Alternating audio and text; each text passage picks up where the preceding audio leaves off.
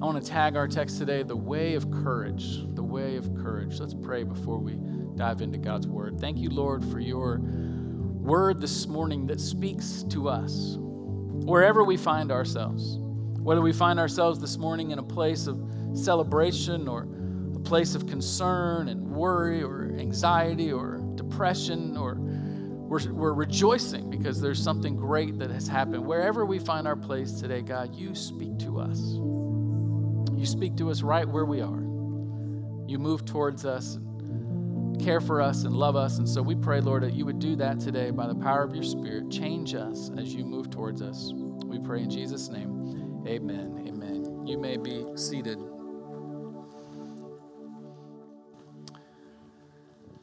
If you were to go to the New York City Public Library this week, you would find many different ancient artifacts that are on display in this massive library. And one of those ancient artifacts is a small copper globe. It's hollow on the inside, and this globe is only about 4.5 inches wide. It's called the Hunt Lennox globe. And it's actually the third oldest surviving globe in the entire world. It dates all the way back to 1510. 1510. Now, you think about that, and you think about just how fascinating that might be to look at a map and think what they thought the world was like in 1510. I mean, this is before the internet, this is before airplanes, this is before people had gone to a lot of places in their life. They usually lived their life in a small little area, and yet here is a globe representing the world as they knew it. And this wealthy architect, he kind of bought it on accident. He actually bought it for his kids to use as a toy. And then his friend said, hey, do you know what that is? And so he convinced him to preserve it and to put it in the library so the rest of the world could see this. And what's made the globe famous is not just its age, but it's actually a small inscription on the globe. Etched into the metal at the edge of the coast of Asia is this little tiny phrase, just 3 words in Latin, but if you translate it into English, it's this: here be dragons. Here be dragons. And you may have heard that phrase because now it's made its way into Hollywood and comic books and various different things. It's become famous because this was the edge of the world as far as they knew it. No one had ever gone past that, and so in their mind, you're going past the known into the unknown. And it must be scary.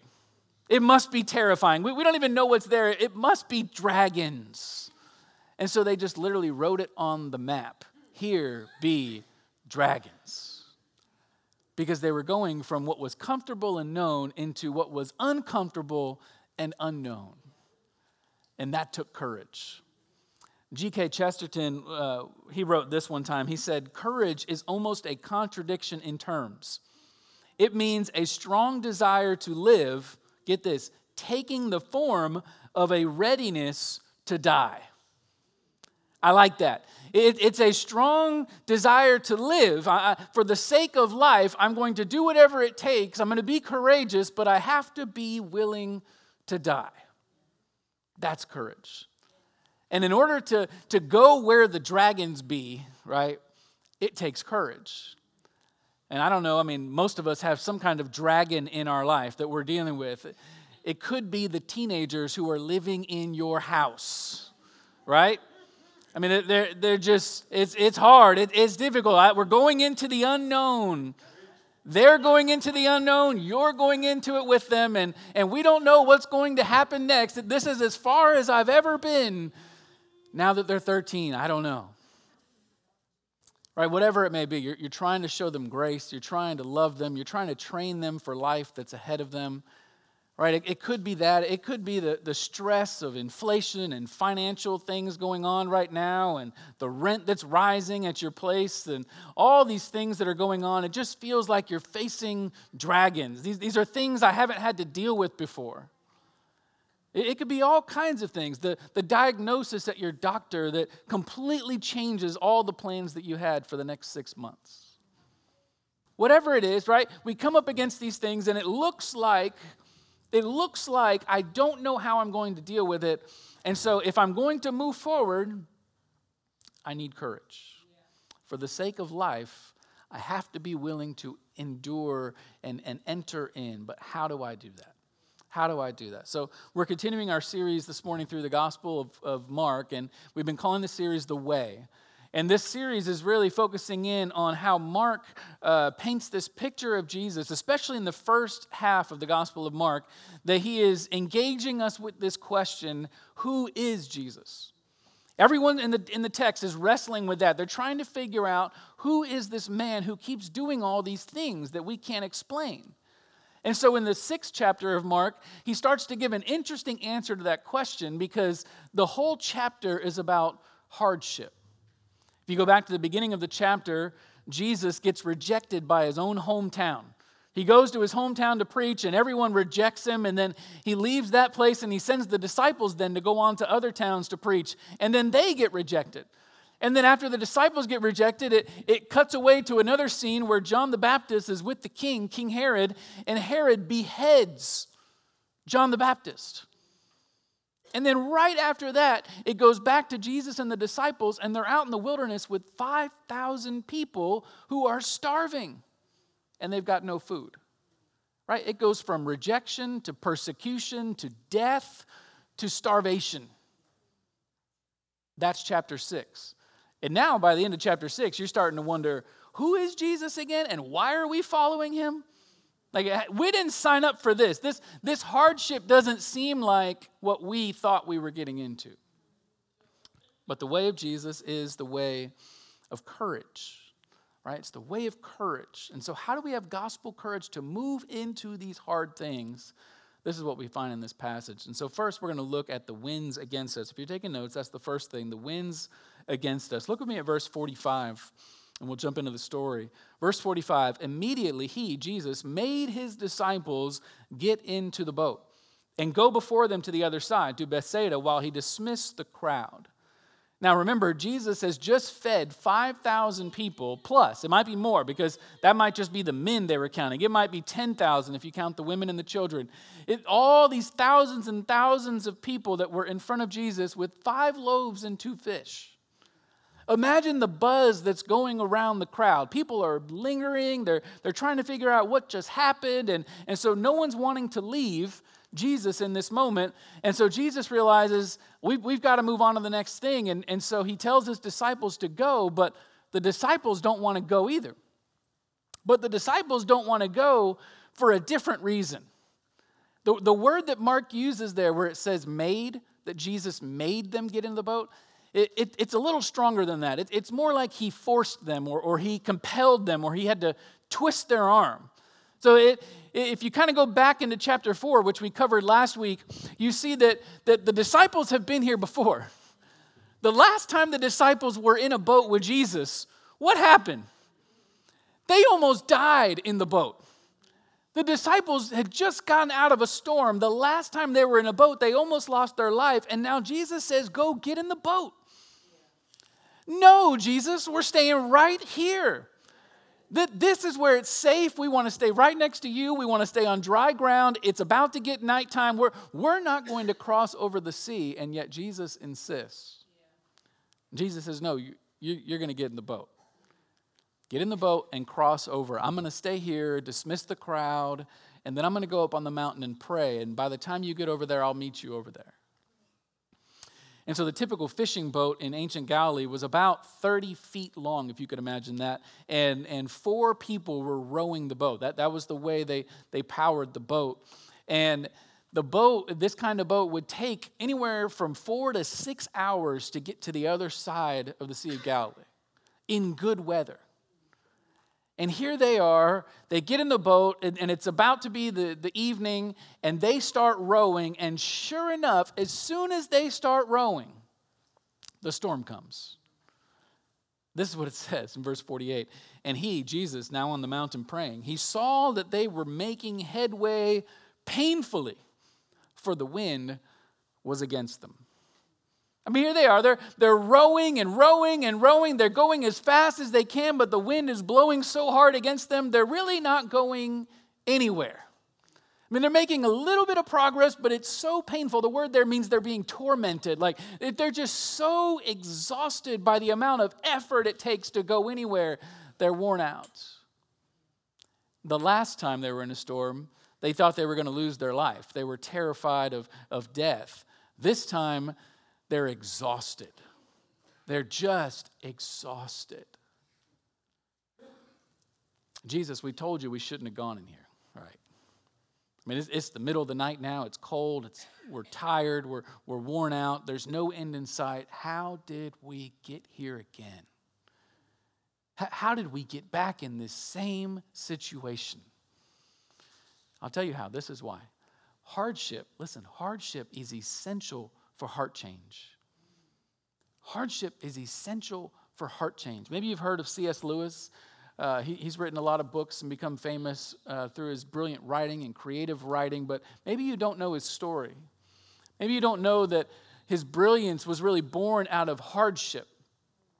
I mean, C.S. Lewis, this famous author, he tasted pain in so many different ways. Here's just a few. He lost his mother at an early age. And then after that, his father abandoned them emotionally and was very disconnected from him as a child. And then he suffered a respiratory illness as a teenager that he almost lost his life. Then he fought in World War I, was injured in battle. And then later after that, he had to bury his own wife.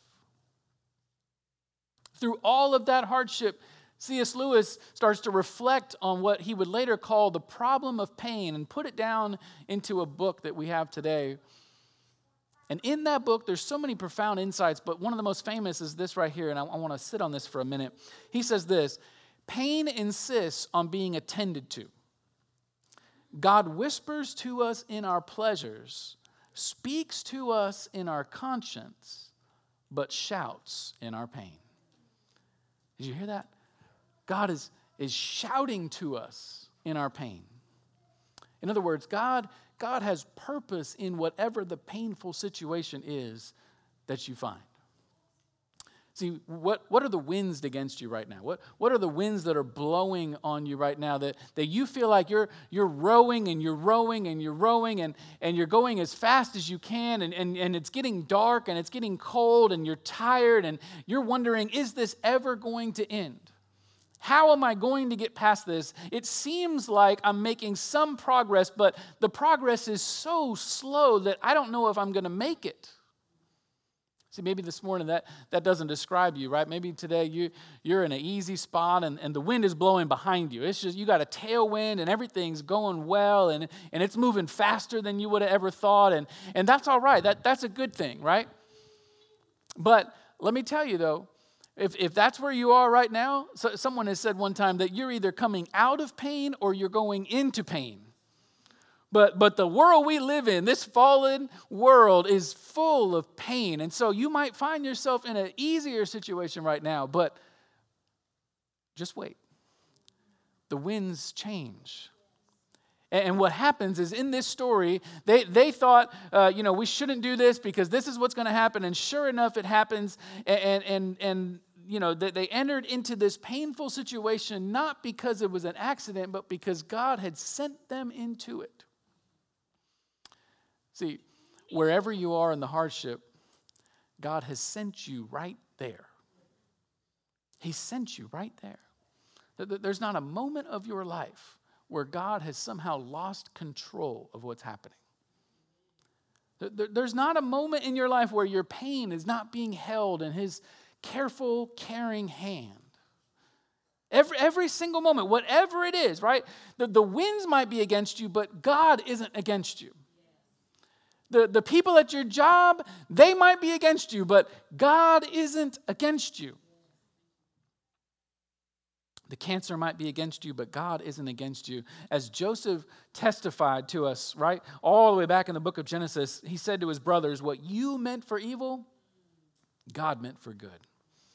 What you meant for evil, God meant for good. In all of this suffering, in all of this hardship, God is working out His plan that in some way, in some facet, He is going to get glory and goodness out of this, and it's going to change my life. Because He's shouting to me in my pain. He has a purpose in the pain. Right? That change process is not going to be a one-time event. Sometimes you go through something. You ever gone through a hard time and you're like, all right, God, I learned the lesson. I figured it out. I knew what you were saying to me. I knew that I needed to change this in my life. We're good on that now. I don't want to go through anything else anymore. I don't want to deal with that anymore. But like if you live long enough, you start to realize this is just chapter 6 that comes after chapter 4. Right? Like, I know I dealt with that in chapter 4, but here I am again because this is the way it works. That hardship is the way that God changes me. And the way that he changes me is not going to be quick. It's not going to be a one-time event. Listen, heart change is slow change. It's slow change. It takes weeks and months and years and decades for God to, over time, transform your heart through all the storms that you enter into. It's after rowing and rowing and going that you look back and you realize it was hard, but I made a lot of progress. Yeah. You look back and you realize I'm stronger than I was when I entered into this place, when I came into this storm, because I've been through 6 just like it. And now I know that this is how God works and this is what he's doing in my life. And I can settle into the fact that his hardship or my hardship is part of his handiwork. It's part of what he's doing in my life. Right? You're stronger because of that. He sends you in it to change you. Yeah, before the change comes, there's often confusion, right? That's the second point, the confusion within us. Look at what happens next in verse 48. It says, and about the 4th watch of the night, which was around 3 to 6 a.m. So it's late night, early morning, still dark. 4th watch of the night, he came to them, walking on the sea. He meant to pass by them, but when they saw him walking on the sea, they thought it was a ghost and cried out, for they all saw him and were terrified. Now, notice the contrasting sight here for a moment. Jesus is up on the mountain, right? He's praying. And it's getting late. It's been hours by now. And apparently they hadn't made much progress because they can still, or Jesus can still see them. I mean, they probably haven't gone very far at all. Jesus can see them and he sees that they're struggling. He sees that they're painfully making progress, but not very much. And so he's moved out of compassion to go towards them, right? Jesus sees his disciples struggling and he wants to move towards them to go help them. But how is he going to get out there? This is the famous scene that Jesus goes and walks on the water. Now, you may have heard of this before, and it's all over our culture. If you've read the Bible before, Jesus walking on water. And in Matthew's version, we get a little bit more of the story, and you actually see Peter walking on the water. But Mark really focuses on Jesus here. He leaves Peter out of the whole story. And what we see here is Jesus is not doing this to show off. Right? He's not just showing his power. He's really doing it to show 2 things.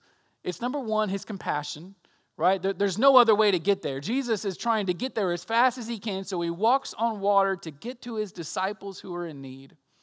But secondly, it's to show his divinity. It's to show who he is, right? Job chapter 9 has this beautiful description that people think Mark is maybe describing here using the language. It says that God alone stretches out the heavens and treads on the waves of the sea. In other words, what Job was describing as he describes God is the only one who walks on water. And so when Jesus comes to them walking on water, he's saying something about who he is. Now here's the contrast.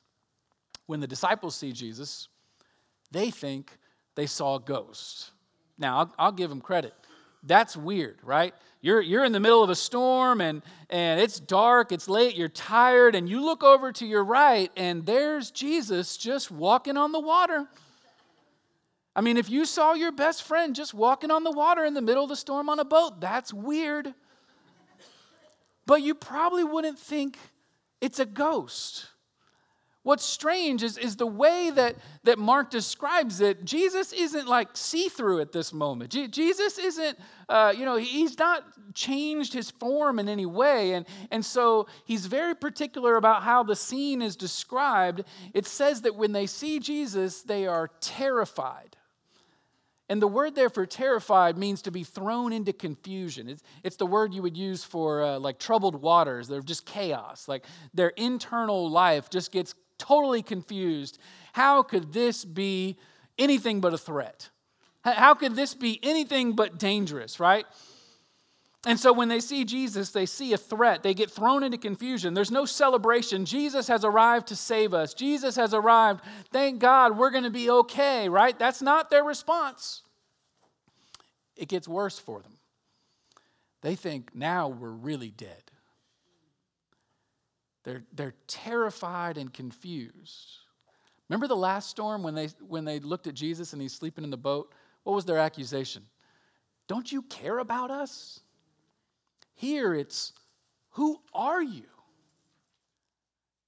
They don't even know who he is enough to accuse him. They are so disoriented in the middle of their exhausting hardship that they can't even identify him. They can't even identify him. Fear will confuse God's help for harm. For harm. There's a man by the name of Simon Wecker who's an artist in Germany, and he confused Google Maps a few years ago.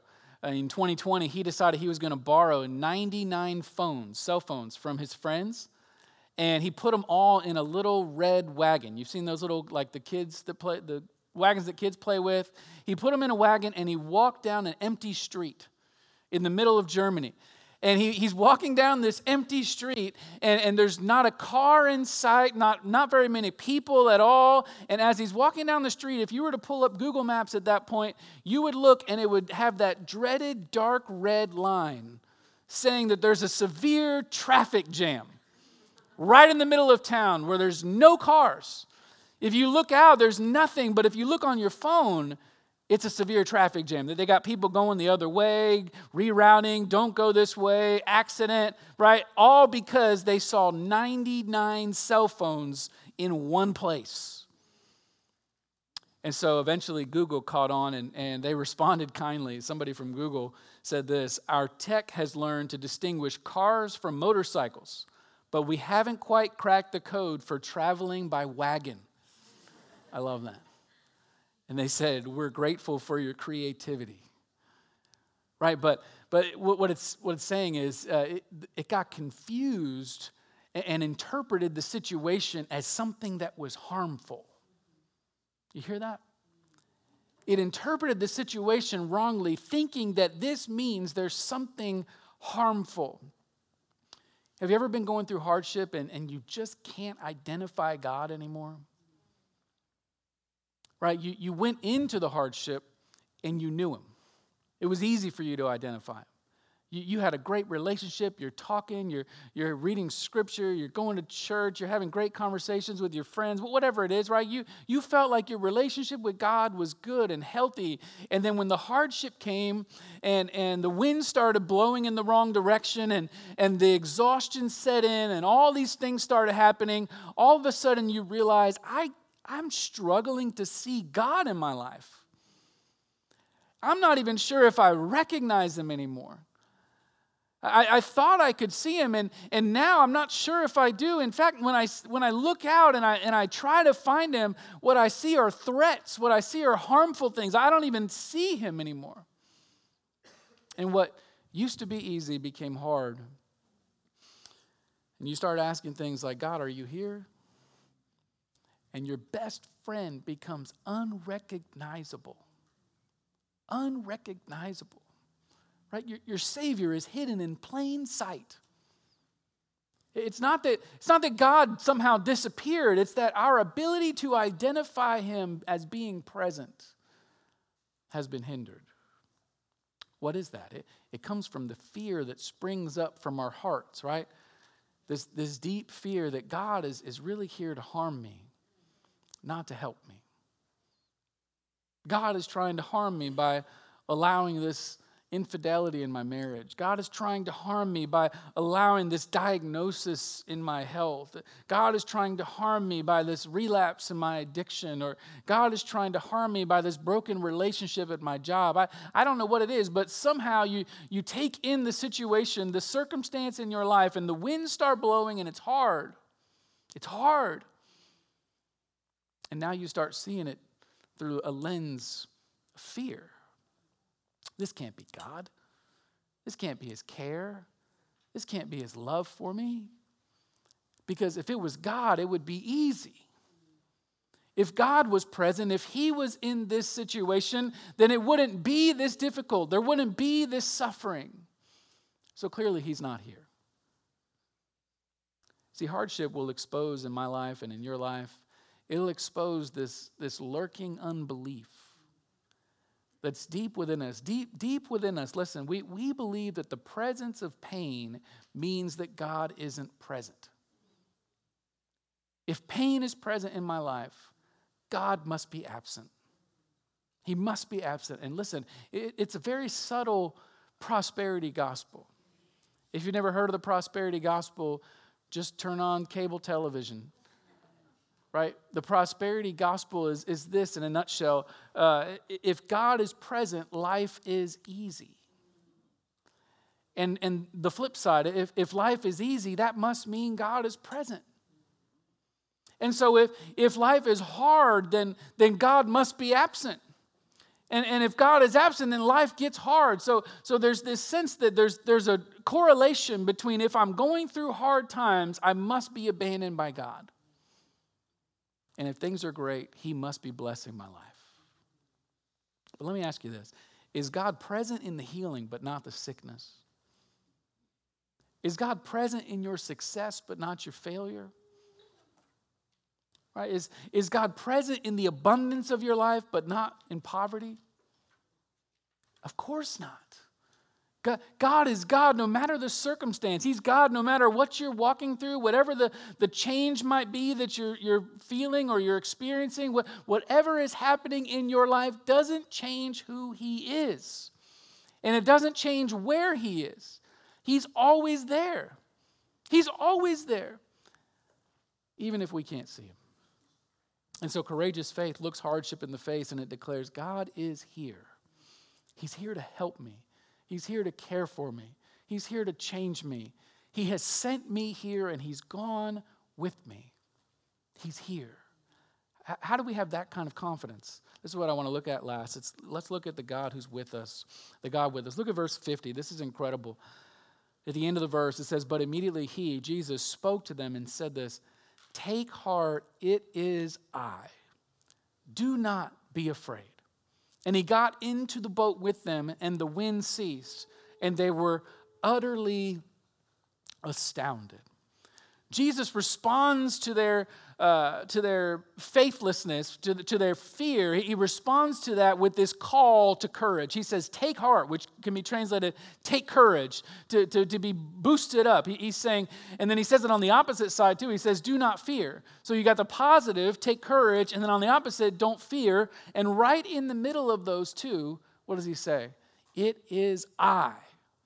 Right in the middle of those two, he's giving them how that happens and the reason they can be confident. It is I. And in the Greek language there, it's literally I am, ego eimi. Now, if you know the Bible and you go back to the Old Testament, that should ring a bell. Anytime you hear that phrase, I am, it carries weight with it. It carries significance with it because when God comes to reveal himself to Moses, when they're suffering in the bondage of Egypt, what does he tell Moses? He says, go and tell the people that I am has sent you. Tell them that's my name. I am.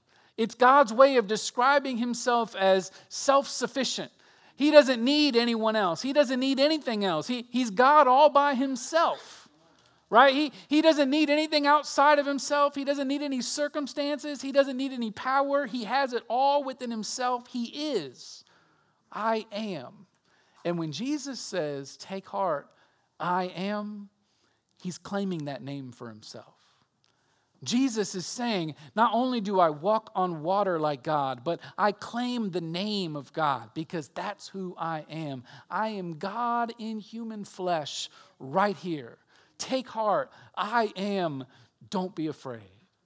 But there's one more thing. If you go back to verse 48, this is my favorite part. In verse 48, there's a small phrase, you might have missed it. It says that he was going to pass by them. The imagery that looks back to Moses is all over this passage. Jesus goes up to the mountain and he meets with God just like Moses does. And then when he comes down, he moves towards the people just like Moses does. And then he claims the name of God just like God did with Moses. And then right after that, in Exodus chapter 33, when Moses comes down from the mountain, he has this mountaintop experience with God, right? And he comes down and what happens? All the people were worshiping the golden calf. And Moses is throwing up his hands saying, how am I supposed to do this? How am I going to lead these people through the wilderness when none of them want to follow you, God? And what does he do? He prays. He goes to God and he laments and he begs and he pleads and he says, God, if we're going to do this, these are your people. You better show up and do something. And so Moses starts complaining to God and he says, God, the only way we're going to make it is if you show up and you show me your presence. If I can see your glory, I know you're with me. If I can see your glory, then I know you haven't forgotten me through all this pain and through all the wilderness we're about to walk through. I know that you are here. And what does God say? God says, okay, I'll show up, but you can't see the fullness of who I am. You can only see my backside. Because if you see my face, it's too much for you. It's too holy. It's too pure. It will consume you because of your sin. And so he hides Moses in a cleft of the rock, it says, in just a little cubby hole. He hides Moses in there, and God passes by Moses, and Moses sees God's backside, and he sees his glory, and it affirms to Moses, God hasn't forgotten me. He is here with us. Now, fast forward to our story. Jesus comes off the mountain. He comes, walks on the water. He moves towards them, and it says he was going to pass by them, just like God did with Moses. But he doesn't. He stops. Jesus stops on the water, and instead of passing by them, and instead of just showing them his backside and waving and saying, I've got you, you'll be all right, he stops and he takes it one step further. He gets into the boat. Jesus enters into their hardship. And when he does that, the winds cease. The winds cease because God is there. See, courage comes by knowing God has come. God has come. God hasn't passed by our pain. He entered into it in the person of Jesus. God took on our form. He took on our face to show us his face. Colossians chapter 1 says, for in Christ all the fullness of God was pleased to dwell. Jesus got into the boat of humanity, right? Taking on all our burdens. He entered in and he knows. He knows. He knows what it's like to lose loved ones. He knows what it's like to be rejected. He knows what it's like to live on the margins of society. He knows how it feels to be overwhelmed by sin. He knows what it feels like to face the winds against you, rowing and rowing until you're exhausted. He knows hardship, not from a distance, but from his own experience. Because the greatest hardship that Jesus endured was the greatest show of his glory. It was the cross. The cross is where God proves once and for all his best work is done through pain. It's done through pain. Jesus enters into the pain of our sin and suffering by becoming sin for us. He takes our place and our punishment. On the cross, we are hidden not in a rock, but in Jesus himself. Right? We're hidden in him. We're hidden in the Son of God. We're safe in his presence. We're safe from all the judgment and the wrath, all the condemnation. We're safe as God turns his face away from Jesus and turns his face towards us because he took our place. See, because Jesus took our place, we can take heart. We can have courage. We can have faith because Jesus goes before us into the hardest of places. He goes into the pains of death, into the bottom of the grave, and into the very depths of hell for you and me. And so he declares to us, take heart, I am with you. Take heart in your unbearable sin.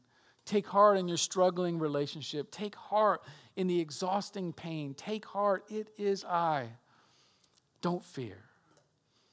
See, what hardship, what suffering, what pain, what sin do you find yourself in today? I want you to hear this. Jesus has moved towards you in it. He's moved towards you in it to be present with you. His face is towards you. And that's the good news of the gospel. We say it every week in the benediction as we close the service, right? We lift up our hands and we say, may the Lord turn his face towards you. That's the good news of the gospel, that God turned away from Jesus as he took our sin so he could turn towards you. And when he turns towards you, it's his favor forever. Forever. He never leaves you or forsakes you. He is with you, whatever it is. But it's only for those who are hidden in him. Like Moses, to be hidden in Christ is what makes you safe. To put your faith in him, to trust him, that no matter what it is, I'm going to trust him. What he has done and who he is enough for me. He is, I am. Let's pray. Lord Jesus, thank you. Thank you that you move towards us and you don't just pass by. We don't get just a glimpse of who you are. We don't get just a glimpse of your glory and your protection and your salvation. We get the fullness. We get the face of God turned towards us, stepping into whatever it is that we know. We know that you sympathize with all of our weaknesses because you came and endured them with us. In fact, you endured more than us as you took on the sin of the world and bore that sin for us. More than all of the sin of our whole life, multiplied by millions and millions upon you in that moment. You've endured. You've done great work through pain. You've done great work through death. You bring life. And so, Lord, today we pray that you would help us to trust you in that, to have courage to move forward into whatever unknown it is that you've called us into, whether it's confessing and confronting the sins in our heart, whether it's walking through pain and difficulty with unknown challenges and unknown results, whether it's sickness and loss, whatever it is, may we trust you in it, knowing that you're with us. We pray in Jesus' name.